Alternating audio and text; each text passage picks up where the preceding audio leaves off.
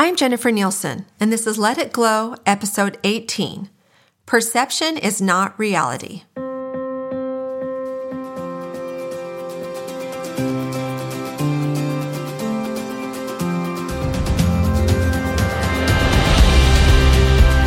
Ready, set, glow!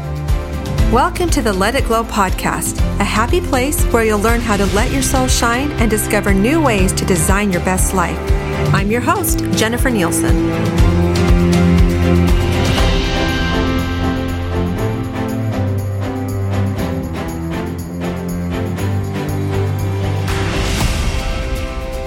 Hello, ladies, and welcome to another episode of Let It Glow. I am so happy to be here today. I just finished my 2-day workshop this last weekend, and it was wonderful. I was able to meet with 22 fabulous women, and we were able to learn and grow and be vulnerable together, and it was just powerful. So coming into this podcast today, I've kind of piggybacking on that experience and really what stood out to these ladies as I was working with them. And one of the biggest things that I found that was an eye-opener for them is this concept that perception is not reality, and that everything is neutral until we assign meaning to it. We all have our own lenses, our own perceptions. It's absolutely fascinating when you begin to grasp this concept. Let me first use the example of water to help explain this. So water in and of itself is neutral. Water can be perceived as beautiful, tranquil. Think about lakes and the ocean, waterfalls, and who doesn't love a bath or swimming in a pool? Water is purifying for our bodies inside and out. But now let's just flip that around. Water is one of the greatest causes of natural disasters. Think about floods and tsunamis. If you've ever had a leak in your house, you know the damage it can do. And what about mold? Water is the cause of that too. And really one of the greatest negatives of water is the possibility of drowning. So if you think about the different emotions that are evoked when discussing water, it shows that it's really not innately good or bad. Remember, water is water. Have I lost you yet? So let me further explain. We're on the subject of water. So let's just talk about a rainy day. And when you think of a rainy day, what kind of emotion do you have around that? Well, for me, I love it. I want to sing and go jump in puddles while imagining I'm somewhere in Europe. It's magical. But for my husband, on the other hand, he does not like the rain. He has allergies, and it causes more pressure in his head, so he has really bad headaches when it rains. So who's right or wrong? Is rain good or bad? Well, it's neither. I'd like to think that I am right because rain really is so beautiful to me.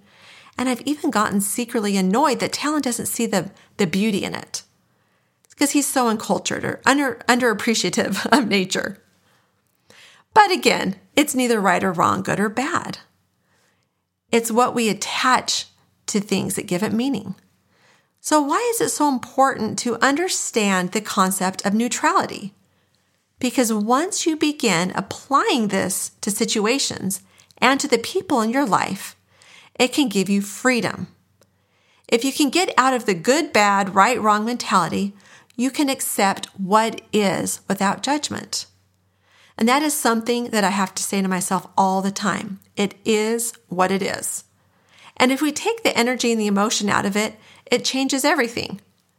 And when I'm working with clients, often I just say, pretend like you're ordering a taco and a Mountain Dew at a restaurant, just without emotion. If you look at situations in your life without emotion, it's possible to not get wrapped up into the drama and the anxiety and all the things that we get wrapped up into. So I want you to think about 3 things that upset you this past week. Was it the actual event or person that upset you, or was it what you said about that event or the person that upset you? When we automatically attach negative to a situation or a person, it holds us in that place. It traps us. Remember, it's not what happened to us, but what we say about it that causes all the havoc. We create judgment, stories, drama, fear around situations and people every day. And the way I learned this concept is really through first circle and second circle. And when I started seeing in first circle, which is the truth, and what actually happened, we can't change that. But what we can change is what's in second circle, which again is the drama, the thoughts, the fears, what we said about it. And as I really started seeing the patterns of my own thoughts, it was mind-blowing. We literally create emotional and physical reactions because of our thoughts. So let me explain why keeping it neutral can help us to avoid this. I'll give you an example. I have a friend, we've been friends for many, many years. And her husband and my husband actually grew up in the same neighborhood. I mean, we've known each other for a very long time. And probably it's been 15 years ago, they did a business deal together that went south, costing us a lot of money. And we've never really discussed it or had any issues around it, but I've always had that fear that it would impact our relationship. So there was a time that I had been texting her and she didn't respond. I even messaged her on Instagram.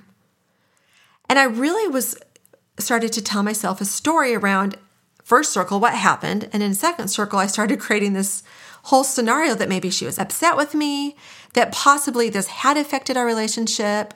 I mean, I had texted her multiple times and I can be rather persistent. I had invited her to my Christmas parties, to my retreats, to anything that I had going on. I texted her to get an address for a Christmas card, no response. And so by now I had plenty of proof that something was going on. And I'd almost was convinced of this. Well, ironically, just this week, I ran into her at, Gecko Grill. That's where I like to go to lunch, if you haven't figured that out yet. And she saw me and she was so excited to see me. She gave me a hug and she was talking to me. And there was no sign of someone that was upset with me.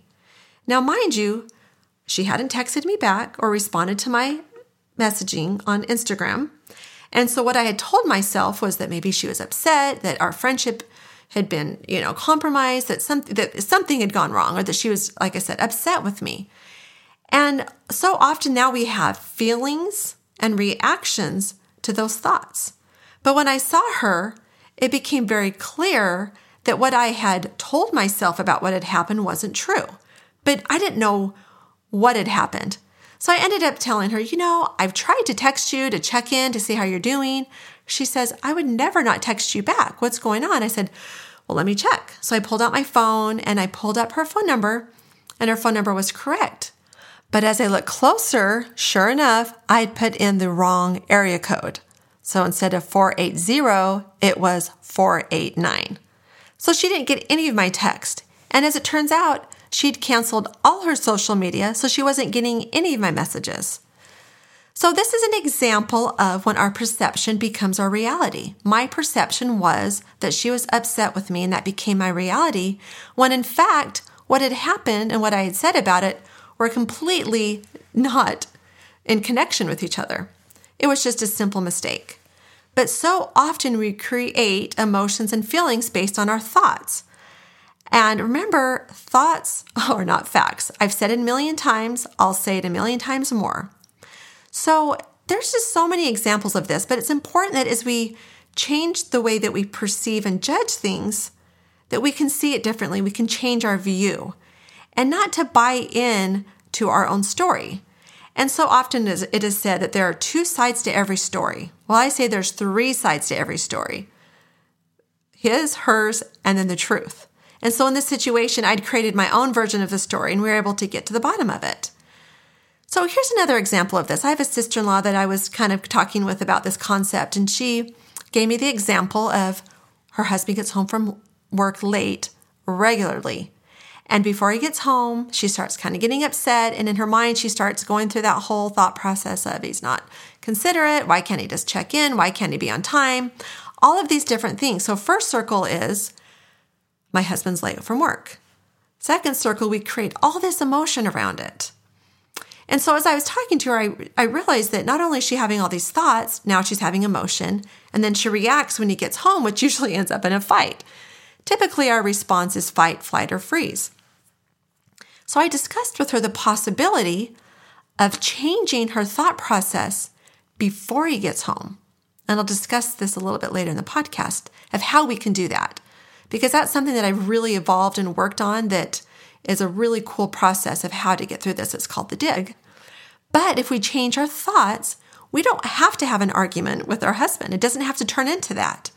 If we can change our thoughts to instead of, he works hard for our family, he, puts a lot of time and effort into taking care of us, and I choose not to get angry that I'll just take care of the kids and do what I need to do. It avoids the conflict, which is really unnecessary because the conflict isn't what is going to get us greater connection, which is usually our desired outcome anyway. It's also fascinating. And so let's just look at another example. It's a more of a generic one, but traffic. So when we get stuck in traffic, what happens? Your adrenaline starts pumping. Maybe you start wanting to honk the horn or you just get frustrated, or in your mind you start thinking of, I'm going to be late, this is so inconvenient, and we allow ourselves to start kind of getting stressed out. So I want you to stop and just think for a minute. Is it really the traffic that is stressing you out? Are you going to give something as ambiguous as traffic that much power anyway? So as you are slamming the wheel or shouting or doing all these things, does this really change the traffic anyway? It just makes the situation worse. It just makes the situation worse. Remember, traffic is just traffic. It has no intent of ruining your day. So it goes back to it's not what happens, it's what we say about it that matters. Okay, I hope you're getting a better and clearer picture of what I'm trying to explain here, because it took me some time to really grasp this concept. But as I've really understood the power of my perceptions and my stories and my judgments, and that I don't keep things neutral, I create meaning, I create right and wrong and good and bad, it just causes more stress and anxiety in my life. And exercise is another example of this. I know there's people that enjoy working out. I am not one of them. Fact. I enjoy going on walks. I enjoy riding bikes, but I don't enjoy being almost brought to tears by doing 900 jumping jacks in one workout session. I don't like it, but some people do. But I don't have to like or dislike exercise for it to be effective. I can still do it and not like it. But so often we make something out of it. Exercise is just exercise. And often I put emotion into it. But I will say that I do like it when it's done, if that counts. So another one that's a little bit trickier to kind of understand, and I only bring this up because I think it's powerful when we understand that even the most difficult of things, we have the choice to see it one way or the other. And this is the case with my dear friend Bernice. She has dealt with some very difficult challenges. She had breast cancer. She was widowed with 8 children as a young mom. She lost her son in a tragic car accident. Difficult challenges. But yet, she says to this day that these have been her gifts, that they have taught her and molded her and shaped her into the person that she is. And when she first said that, I kind of asked myself, is that really possible? Is this really how you feel? And I've thought about it many times. But the way that she lives her life is that there's nothing wrong here. We make it a problem when we make it a problem.